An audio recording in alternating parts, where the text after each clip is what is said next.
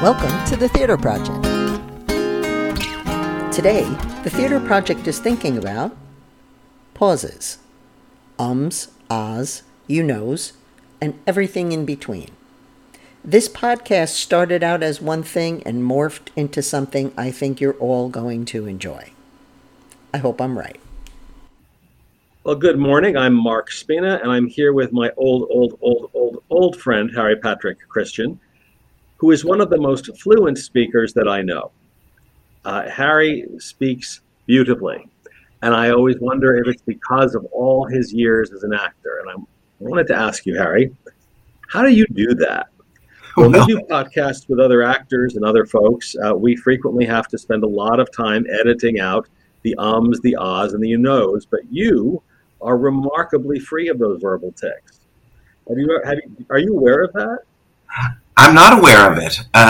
Thank you very much. I don't know what to say. I am aware of other people who don't say a lot or take pauses or seem to be fumbling for a thought, particularly Kathy Weiss, who runs the Del Eve Web Center. Every curtain speech that she's ever given, every board meeting I've attended where she's in charge, I'm struck that she never is at a loss for a thought or what the next sentence is going to be, and she doesn't do what I just did and say, scrambling for a thought. And I think it's unique. I think it's a unique thing because humans, the hardest thing I ever had to memorize was actual speech from somebody that had been transcribed, because playwrights take out all that stuff that we do in actual conversation, which is going off on a tangent or switching thoughts in the middle of a sentence, saying a lot or what have you. They clean all that up for us and they find the rhythm and the perfect words, but we don't do that in everyday conversation. But to address your actual question, am I aware of it? I'm not aware of it, but I am aware that I have a lot to say. And I think that that's probably what I'm responding to. Having just made you aware of it and listening for only that, I did hear ums and ahs and you knows a couple of times in what you just said. Mm-hmm. But because your thoughts are so interesting and so fluid, I don't pay attention to those as much as I might with someone who is just fumbling for thoughts. Your thoughts are very lucid. That the lesson here probably is that if the communication is interesting, we're going to overlook a lot. And I think that's true. If there is no clear message, we tend to notice the verbal tics more. I also think I know this from firsthand experience, if a vocal tic is pointed out, it can be like a hammer blow to the skull because you hear it so much more amplified. There's a mutual friend of ours who's an actor. He's terrific, a sweetheart of a person. And I was completely oblivious to the fact that he uses the phrase, a lot until it was pointed out to me. And then it became extremely annoying. But once I also had the conscious thought, this person is bilingual. English is not their first language. The is a placeholder, I believe, for him to translate his thoughts into English. That's really what I think is going on. They do say that ums, ahs, and you knows are allowing us to catch up with our speech to catch up with our thoughts. Mm-hmm. And one of the pieces of advice they give people who want to lessen those occurrences is, one, record yourself and become aware of when you're using it. But secondly, is to get comfortable with a pause. That there really is nothing wrong with pausing to collect your thoughts. It's just that we sometimes get nervous if we don't fill every second. And just rest assured, Harry, that on the other end of this, they can always eliminate all the pauses along with all the you knows and all the ahs. But the ahs and those placeholders and pauses and stuff, especially I find in stage and film, can be very effective. We've all heard the phrase dramatic pause. And it has to be timed just right, as you know, or it seems like a mistake, or it seems perhaps the actor has forgotten their line if you take too long. The play we just did, there was a spot in the script where it specifically asked the performer to take an overly long pause. And then, as you and I discussed, I tried it several rehearsals, and then I realized, doing it this long seems like a mistake. Because of the rhythm we had already established. Perhaps if we had done something else, that long pause would have not felt as wrong. You know what I mean? Exactly. Oh, you know what I mean? Yes. Another I can confirm, Harry, that I understand your meaning. The thing that I notice is that, and I believe it started with soap opera acting, when soap opera scripts were dashed off so quickly. They're given more time now. They're a bigger business, and so they pay the writers more. But I think soap opera acting in the 70s especially, actors started using uhs and pauses to break up dialogue that sometimes was not always terribly authentic sounding. So how do you make inauthentic dialogue sound better? You put in some of these verbal tics that make it seem more natural when you're saying, please don't throw me out into the cold just because my father once robbed the bank that your mother worked at, something like that. Unfortunately, I think now this has permeated every area of entertainment. So actors are using so frequently in dialogue, especially on television, that you just can't get away from every line having or duh in the middle of it. And I personally find it terribly annoying. Well, I think we've also evolved into a style of naturalistic acting on stage and film and television, where if people don't make it sound natural, if you took the script of All About Eve today, which is extremely literate, florid language, and there is an artificiality to it, but somehow those performers pulled it off, where we bought it to a huge degree. But I don't think that actors today, there are exceptions, of course, but I don't think they could pull it off. I don't think they could make that work using the same kind of naturalistic tics that we're talking about. You knows, do you know what I'm talking about? Because that's not what that dialogue is. It would sound more false if you threw those things in, I think. Hard to imagine Betty Davis saying and ah. Well, right, it's true. Any of those golden age stars, and yet they were masters at dramatic pauses.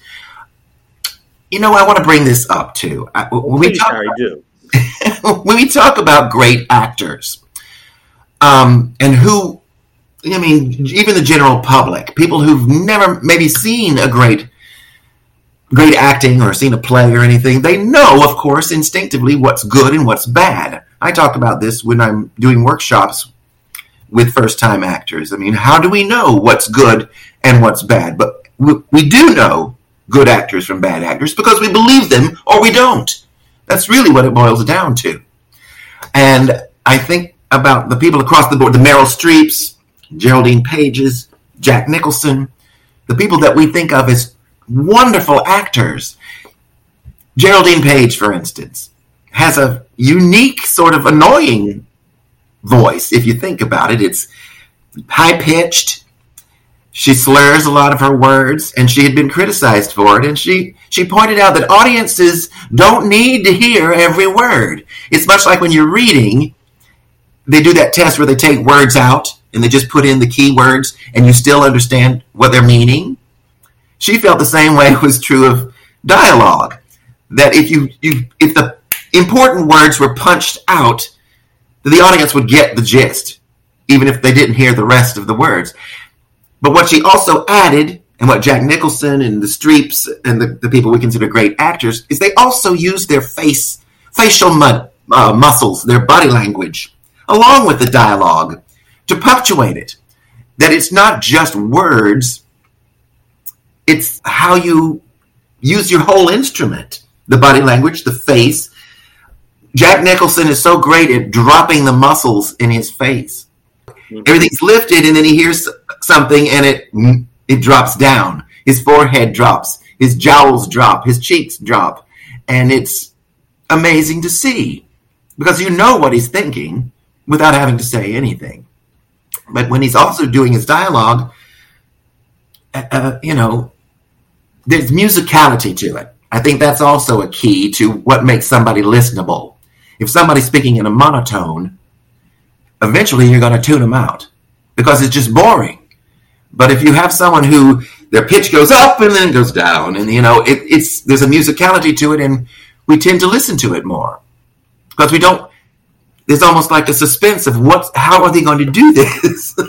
how far are you going to go with this musicality?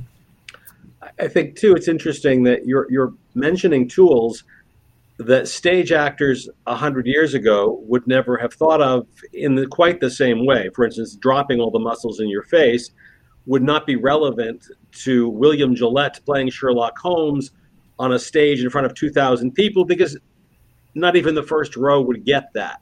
But these are actors who have trained themselves to work with a camera and to have every facial muscle become part of the instrument.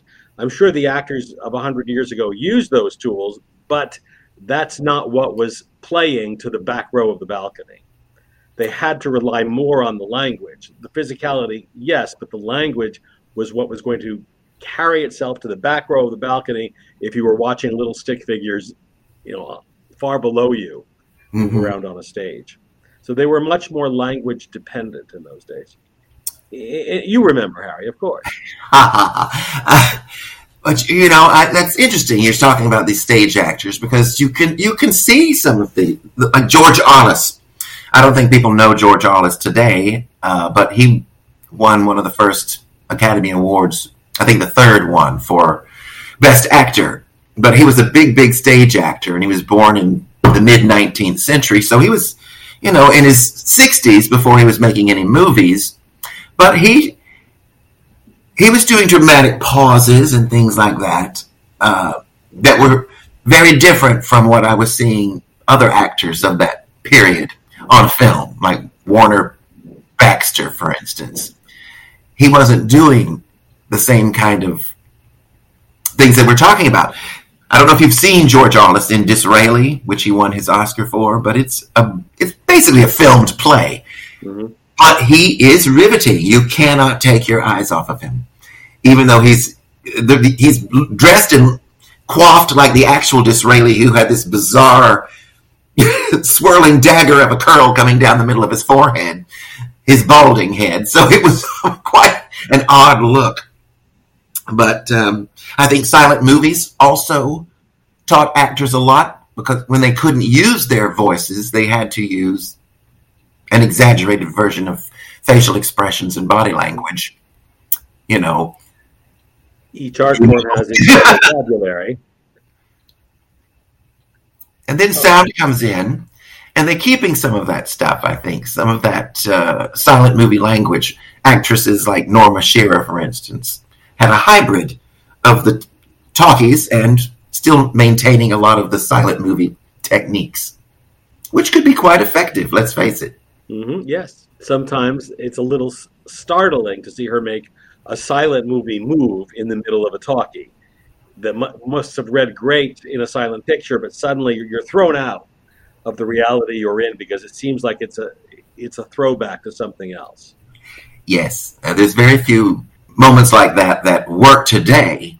Although I did see Jeanette MacDonald recently do what I consider a silent movie gesture, bringing both of her hands up to her cheeks at the same time in this display of ecstatic exhilaration. And yet, because that was a musical, it worked. And you felt the same exhilaration. It was almost, you wanted to laugh, but you also were thrilled at it, because it was from a bygone era, but it expressed so much. Lillian Gish wrote something about D.W. Griffith, saying that he always demanded that his actresses portray excitement that she considered something akin to lunacy. Teenage girls leaping up and down, flapping their arms and clapping their hands together, and he would accept nothing less than total abandon. He said she always felt very foolish having to do it, but of course he was D.W. Griffith. You didn't say no to D.W. Griffith. Well, we do look at some of these older films and wonder what were they thinking, but it was the vocabulary that was accepted at the time. we had mentioned earlier that we were going to talk a little bit about how when you're playing a character, if the character has vocal characteristics that are different from your own, you may adopt them in real life, which I have found. Like if the character curses, I find myself cursing a little more in real life. Or if, like when I did Santaland Diaries, David Sedaris has a very specific rhythm to how he writes, and he uses repeated turns of phrase that I found myself then using in my own life until the show closed and I had enough distance away from it. I also think actors can pick up tics that they then carry on to other performances that don't necessarily work. For instance, I saw Jessica Lange and Alec Baldwin in Streetcar Named Desire on stage, Broadway, several years ago. And Jessica Lange is a tremendous actress, one of my very favorites. But she had done something earlier on film, and I had noticed it, that when she was having an emotional scene, she would put her hand over her mouth as if to cover it, as if to keep the emotion in. Well, then she goes to stage and is playing Blanche Dubois, and she still had that same tic where she put her hand over her mouth, and it was not good. It didn't work, and I have a feeling the director didn't shake her of it, because a lot of times directors don't direct celebrity actors. They feel like they can't, or they're intimidated by them, or feel that they're so great that they don't need any direction, which we all know is not true. Every actor needs direction and wants it if they're really good. So, Hattie, you were talking about Jessica Lange. What's the name of that lovely, lovely actress who's in Bullets Over Broadway, who works on stage all the time? Diane Wiest. Diane Wiest, yes. And come to think of it, she was not the first lovely actress I was thinking of, but she plays the girlfriend of the main character in Bullets Over Broadway, Mary Louise Parker. So Mary Louise Parker and Diane Wiest are both actors who go back and forth from stage to screen very successfully, I think. They're not household names the way Jessica Lange and Meryl Streep are, but everyone knows their faces, even if they don't always know their names. Do you have any thoughts about people like that who are just working all the time in both theater and film and television, and do very well? What is it, do you think, that makes them so successful? Well, I think there's just the willingness to jump from the different performing arenas, to go from television to stage to film is, you believe it or not, you do have to use different techniques. They're all acting, but different muscles are required often. Mary Louise Parker is an interesting example of an actress that I think of as very naturalistic, but you don't run into people like her in your real life a lot. There's this sort of wispiness, this airy quality, a little girl quality, if you will, that is disarming. And I think if we encountered it in life, we might step back away from it. But because that very thing that we don't see in life makes us more curious about who is this person and how do they get through the day being this way. I find the same thing with Amanda Plummer. I honestly don't know how she gets through the day, if she is like the characters she plays, because she seems helpless and like a waif, who can't even complete a thought or stand properly. And yet she's given brilliant award-winning performances. Paul Newman talks about certain people like, Geraldine Page that he worked with, that he calls true eccentrics. They don't have to try to be different. They just are in their real life. And that alone makes them watchable or listenable. You want to hear what they have to say because they're just different from everyday people. He said he had to work at that. He could never just be that kind of eccentric, even on screen or stage, which he did quite a bit of both. Anyway, touching back on what we said earlier, is what do we respond to in performers? I think it really is the ones that we really think of as the best are the ones that utilize their whole instrument, not just the voice, but the face, the body language, the silences, which can be, equally fascinating. And I think a lot of it's just the person themselves. Are they magnetic? Do you want to listen to them? I've said before that teachers and instructors and professors have to have some of the same qualities as performers, or they won't be effective as teachers. You won't want to listen to them. You don't want to hear what they have to say. So they have to have certain characteristics that make you want to listen to them, hear what they have to say, lean into them. The ancient Greeks had a term, I don't remember what the ancient Greek was, but it translated as bright face. Mm-hmm. And you see that on the street, and you see that in movies, that there are some people whose faces draw your attention. There's a brightness to it. It's not, it can be beauty, but it can also be something else. There's an alive quality to the eyes or the face that draws our attention, and I think many, especially screen actors, have that. Yeah. I think they have it in life. I really do. I mean, I can't tell you how many times I find people watching me, looking at me, in a social situation that has nothing to do with performing, and then they'll come up to me and they say, "You're in show business, aren't you?" They just know. Because I think there is something that projects out from people who are born for the stage, so to speak. There's a need to communicate also. Yes, and a need, strong desire to connect with the audience. Mm-hmm, mm-hmm. And I think sometimes that does work better on stage than on film. Because on film, when that's taken away from them, some actors learn to do it through the camera and some don't. And vice versa. Right, exactly right. I'm fascinated by the discussion that's going on about the new Funny Girl revival that opened with Beanie Feldstein, who was criticized pretty strongly about her performance. But if you really pressed people, what they were criticizing was not her, but her casting. That they cast her was the mistake. It wasn't that she was doing anything inherently wrong. It's just that she shouldn't have been cast to begin with.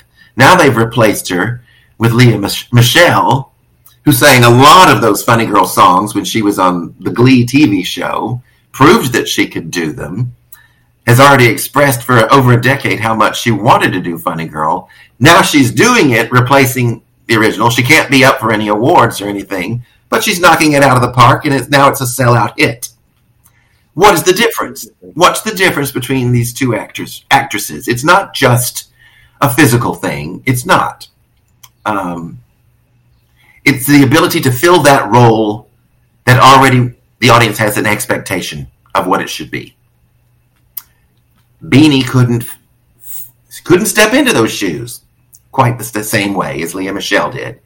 And what she did, everybody's like, "Oh my God, it's the second coming of Streisand." We can believe when she sings "I'm the Greatest Star" that she is the greatest star because she believes it and she can sell it to us. Am I expressing myself properly? No, it's very clear. What I'm thinking about is the first replacement always has a higher hill to climb. Mm-hmm, mm-hmm. Because you've got the memory of the first, which for some people will always be the best. So number two is almost always going to be a disappointment. People have their disappointment. Number three comes in, saves the show, and they're a hero. We'll never know what would have happened had number three been in the number two slot. No, we won't. We will never know. That's absolutely true. But if we look at the recent Hello Dolly revival, Carol Channing did it for decades and decades and decades and seemingly put an indelible stamp on it. And then here comes Bette Midler. She knocks it out of the park.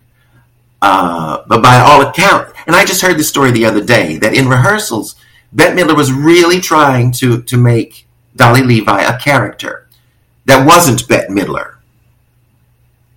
The audience starts to come. She gets the feeling, oh, they really want to see Bette. They don't want to see Dolly. They're coming to see Bette. So she throws that characterization out and she gives them Bette Midler. Bette Midler takes a vacation and is replaced by Bernadette Peters, another Broadway legend, a true pro on the stage. She, by all accounts, plays Dolly Levi and not Bernadette Peters. So there are a lot of people who saw that version and said, oh, now that's the Hello, Dolly you need to see, because you're going to see what Thornton Wilder originally intended. I heard something similar about the understudy for Bette Midler, whose name is escaping me, but Donna Murphy. Oh, yes, wonderful yes. actor and singer. That she also played the character. I've heard that also said that Madeline Kahn did a wonderful Dolly before she died. That some actors are more easily able to embrace the spirit of the Thornton Wilder original material than others. Mm-hmm. So. I think that's true, and I think there are some famous performers who realize that the audience really does just want to see them.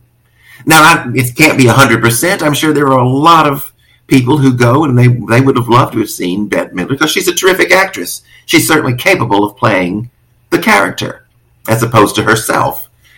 But at some point, either someone told her or she decided more people want to see me just be Bette and not Dolly. Did you see the production? I did. Yes, I did. And as much as I love Bette Midler, I just didn't feel it had the spirit of Thornton Wilder in it. And many of the Hello Dollys do not. Mm-hmm, right. Because they're always played by a star, female, right. Generally. I think there's always going to be that imbalance of, am I playing what the audience wants to see, or should I be sticking to the Wilder creation? Just for people who don't know Thornton Wilder's work, there's a sadness to the original script of The Matchmaker. It's a lovely sadness, and it's resolved at the end. But it is about second chances. It is about getting older. It's an emotional journey, and sometimes when it becomes a star vehicle, that journey doesn't take place. So do we have any? I guess we are just so you must know more contemporary actors, Harry, who are going back and forth between stage and screen right now, and I'm struggling. Allison Janney is one. She's on a TV series called Mom. She does movies on a regular basis, and yet she returns to the stage, not just plays, but also musicals. I think she's remarkable. And as she has gotten older, she's become more famous and harder working, if anything. She's in her 60s now, and she's won an Oscar, she's won Emmys, she's won Tonys. And I think of her, even though she's in her 60s, she's a contemporary actress that young people know, mostly through television. At some point she decided she's going to do it all. And more. Denzel Washington, I'm happy to see returns to Broadway and to the stage quite frequently, especially now in his later years. And he's a true A-list movie star and doesn't have to do stage. Huh? Did he start out in film or on stage? He was on stage in college. He's okay. Trained and did all that, but he was in movies at a very early age as well.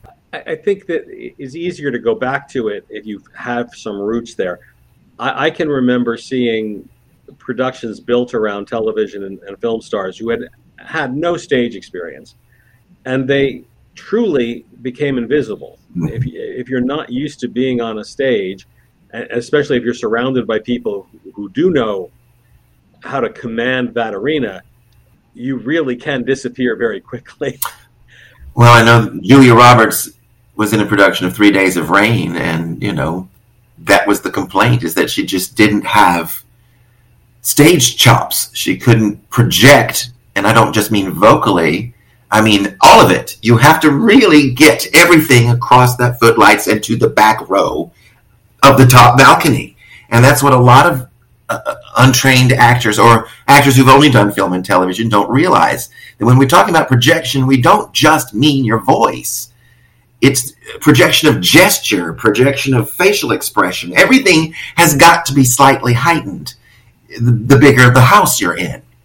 I always tell my students, the person in the back row needs to see the same show as the person in the front row.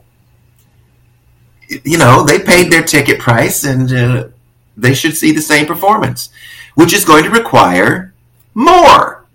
No camera is coming in for a close-up.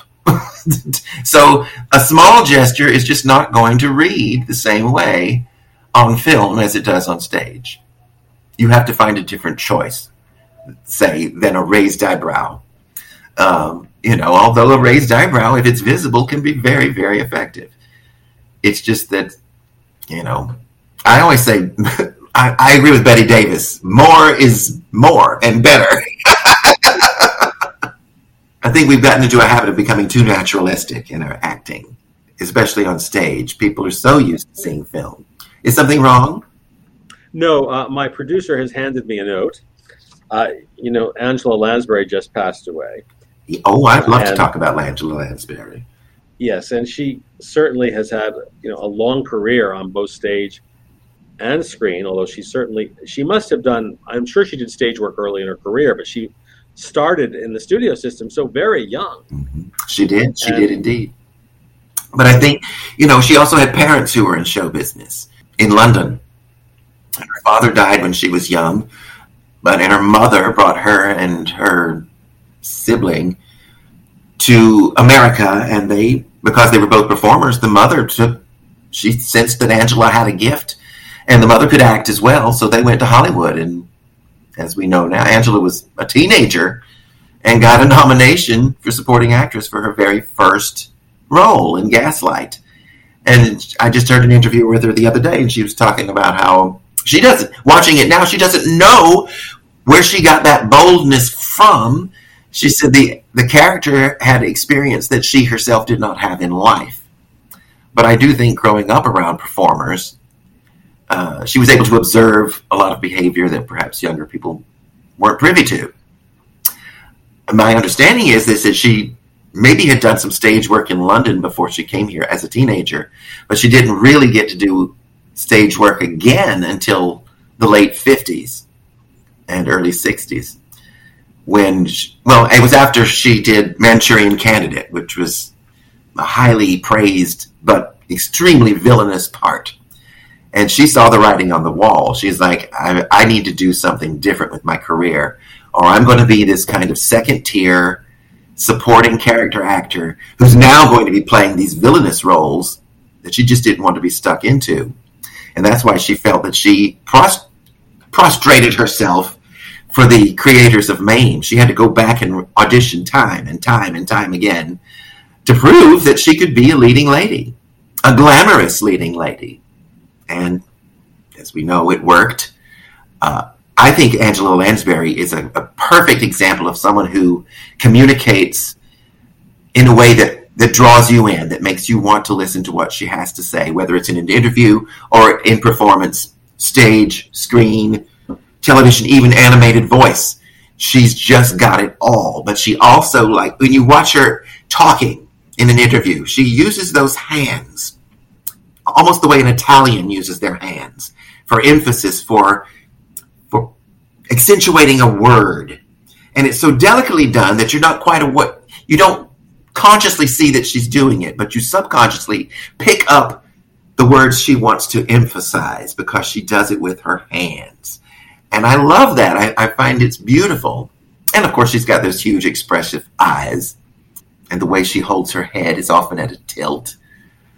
I think she's a master at communication in whatever form she was doing. Loved her. Yes, she really was on track to always play the second fiddle, not very likable woman on film. She was frequently being put into that role, the cold society woman, mm-hmm. the unfaithful wife, the murderer. So it was a very smart career move. It opened up a whole nother avenue for her, and she had a wonderful film career in a completely different way, pre and post MAME. Completely different, and it's thrilling for performers to see that happen to some other performer, someone who has been sort of taken for granted for a couple of decades, and then boom, they show another side of themselves, and it's exhilarating. And I think the audience picks up on that as well, people who are not in show business, that there's something magical happening here when someone really gets to use all their gifts to the full extent. Yeah, the overnight success that takes 20 years. Of course, she was also a success from a very early age, but just in a very different way. Exactly, yeah. Her career had many chapters. And she turned out to be one of the most beloved performers of all time. She was in the very first Broadway show I ever saw, which was Sweeney Todd. And I remember being off balance watching the first act because it wasn't what I had expected Broadway musicals to be. It was so dark and scary. And then, of course, they get to the end of the first act and they do A Little Priest, which is this hilarious, macabre, black humor song. And I realized, well, the whole first act is really a build-up to that number. The payoff is that number. But Angela Lansbury tempered that show. I've seen other Mrs. Lovitts who were too dark, perhaps, or too funny. And she was perfectly balanced, I think, in playing both the darkness of the character and the hilarity of it. I think she somehow dumbed down Mrs. Lovett enough so that when the fact that she could come up with these ideas was a surprise to the audience as well. Here's the real story. 2 nights after seeing Sweeney Todd, this was my first trip to New York, and I had come up with a group of dancers who were participating in the Dance Educators of America competition, which was a national competition. At the end of the week of competition, they had a big ceremony in the Waldorf Astoria Ballroom, where they also gave awards annually to performers who had contributed to the art of the dance. And that year, the winners were Gelsey Kirkland, who was an actual ballet star, Lucy Arnaz, who I'm not sure what exactly she contributed to the art of dance, but she was in New York at the time, and Angela Lansbury and Lynn Cariou, who were starring in Sweeney Todd. Now, we don't think of 3 of those 4 as dancers, so I'm not really sure. But having seen some footage of Angela Lansbury doing Thoroughly Modern Millie on the Oscars, she was a real dancer. I mean, unbelievably good dancer. Anyway, I got to the ballroom early, took my seat. Angela Lansbury is sitting at the head table. There's hardly anyone in the ballroom. We make eye contact. I must have grinned in a stupid way. She motioned for me to come up to the table where she was sitting. I did come up to the table, and I told her I had seen Sweeney Todd and how much it was my first show and how she had blown me away. The show had blown me away. And she was as gracious and kind, and then she motioned for me to come closer so she could whisper in my ear. And she said, down at the end of the table, I doubt you'd recognize him because he doesn't have any of his makeup on, is Lynn Cariou, who played Sweeney Todd. And I'm sure it would mean the world to him if you went and told him what you told me about how you enjoyed the show and that it was your first show and so on. And I've never forgotten how gracious and lovely, giving and kind and generous she was to me and to Lynn Cariou. Because the truth is, I doubt most of the people there knew who he was. He's a Canadian actor, predominantly stage work at that time, and he was unrecognizable with his stage makeup off. Mm-hmm. So it was just an extremely memorable, beautiful gesture, and I don't think I've ever met a celebrity who was as kind and gracious or as talented as she. So that's my very special Angela Lansbury memory. And I was really, as many people were, heartbroken at the news of her death, even though she lived an incredibly long, glorious, fulfilled life. As one of my friends said, it was like losing your favorite auntie. And it was, because she has been a part of our life. My entire life, your entire life, there's been an Angela Lansbury, right? Yes. I was refraining from saying something, Harry. I do occasionally hold back my fire. You say fire, I say barbs. Well, I want to thank you, Harry, for being with us today. It's been, as always, a pleasure listening to you speak so eloquently about the film and stage and actors. And your passion for the theater, I think, is what has always been the spark of our friendship. And it's always a joy to talk to you. And you too, buddy. This was a tricky conversation as far as staying on topic, but I always enjoy talking with you, and I'll try and bone up on younger performers for our next podcast. I'm working with lots of younger performers. They're just not quite famous yet. I'm sure they will be under your tutelage. I'm sure they will. Okay. Thank you so much, Harry Patrick Christian. Thank you, Mark Spina. Have a beautiful day, buddy. You too. Thank you for listening to this episode of The Theater Project Thinks About. It's always great to listen in on Mark and Harry's conversations. Our audio engineer was Gary Glore, and our theme music was by Gail Liu and Damien DeSandes. Visit thetheaterproject.org to sign up for our mailing list, as well as check out all the links and resources in the show notes. And there are plenty. And if you liked what you heard today, please consider leaving a comment on our Facebook or Instagram page. That's all for this episode. We'll see you next time.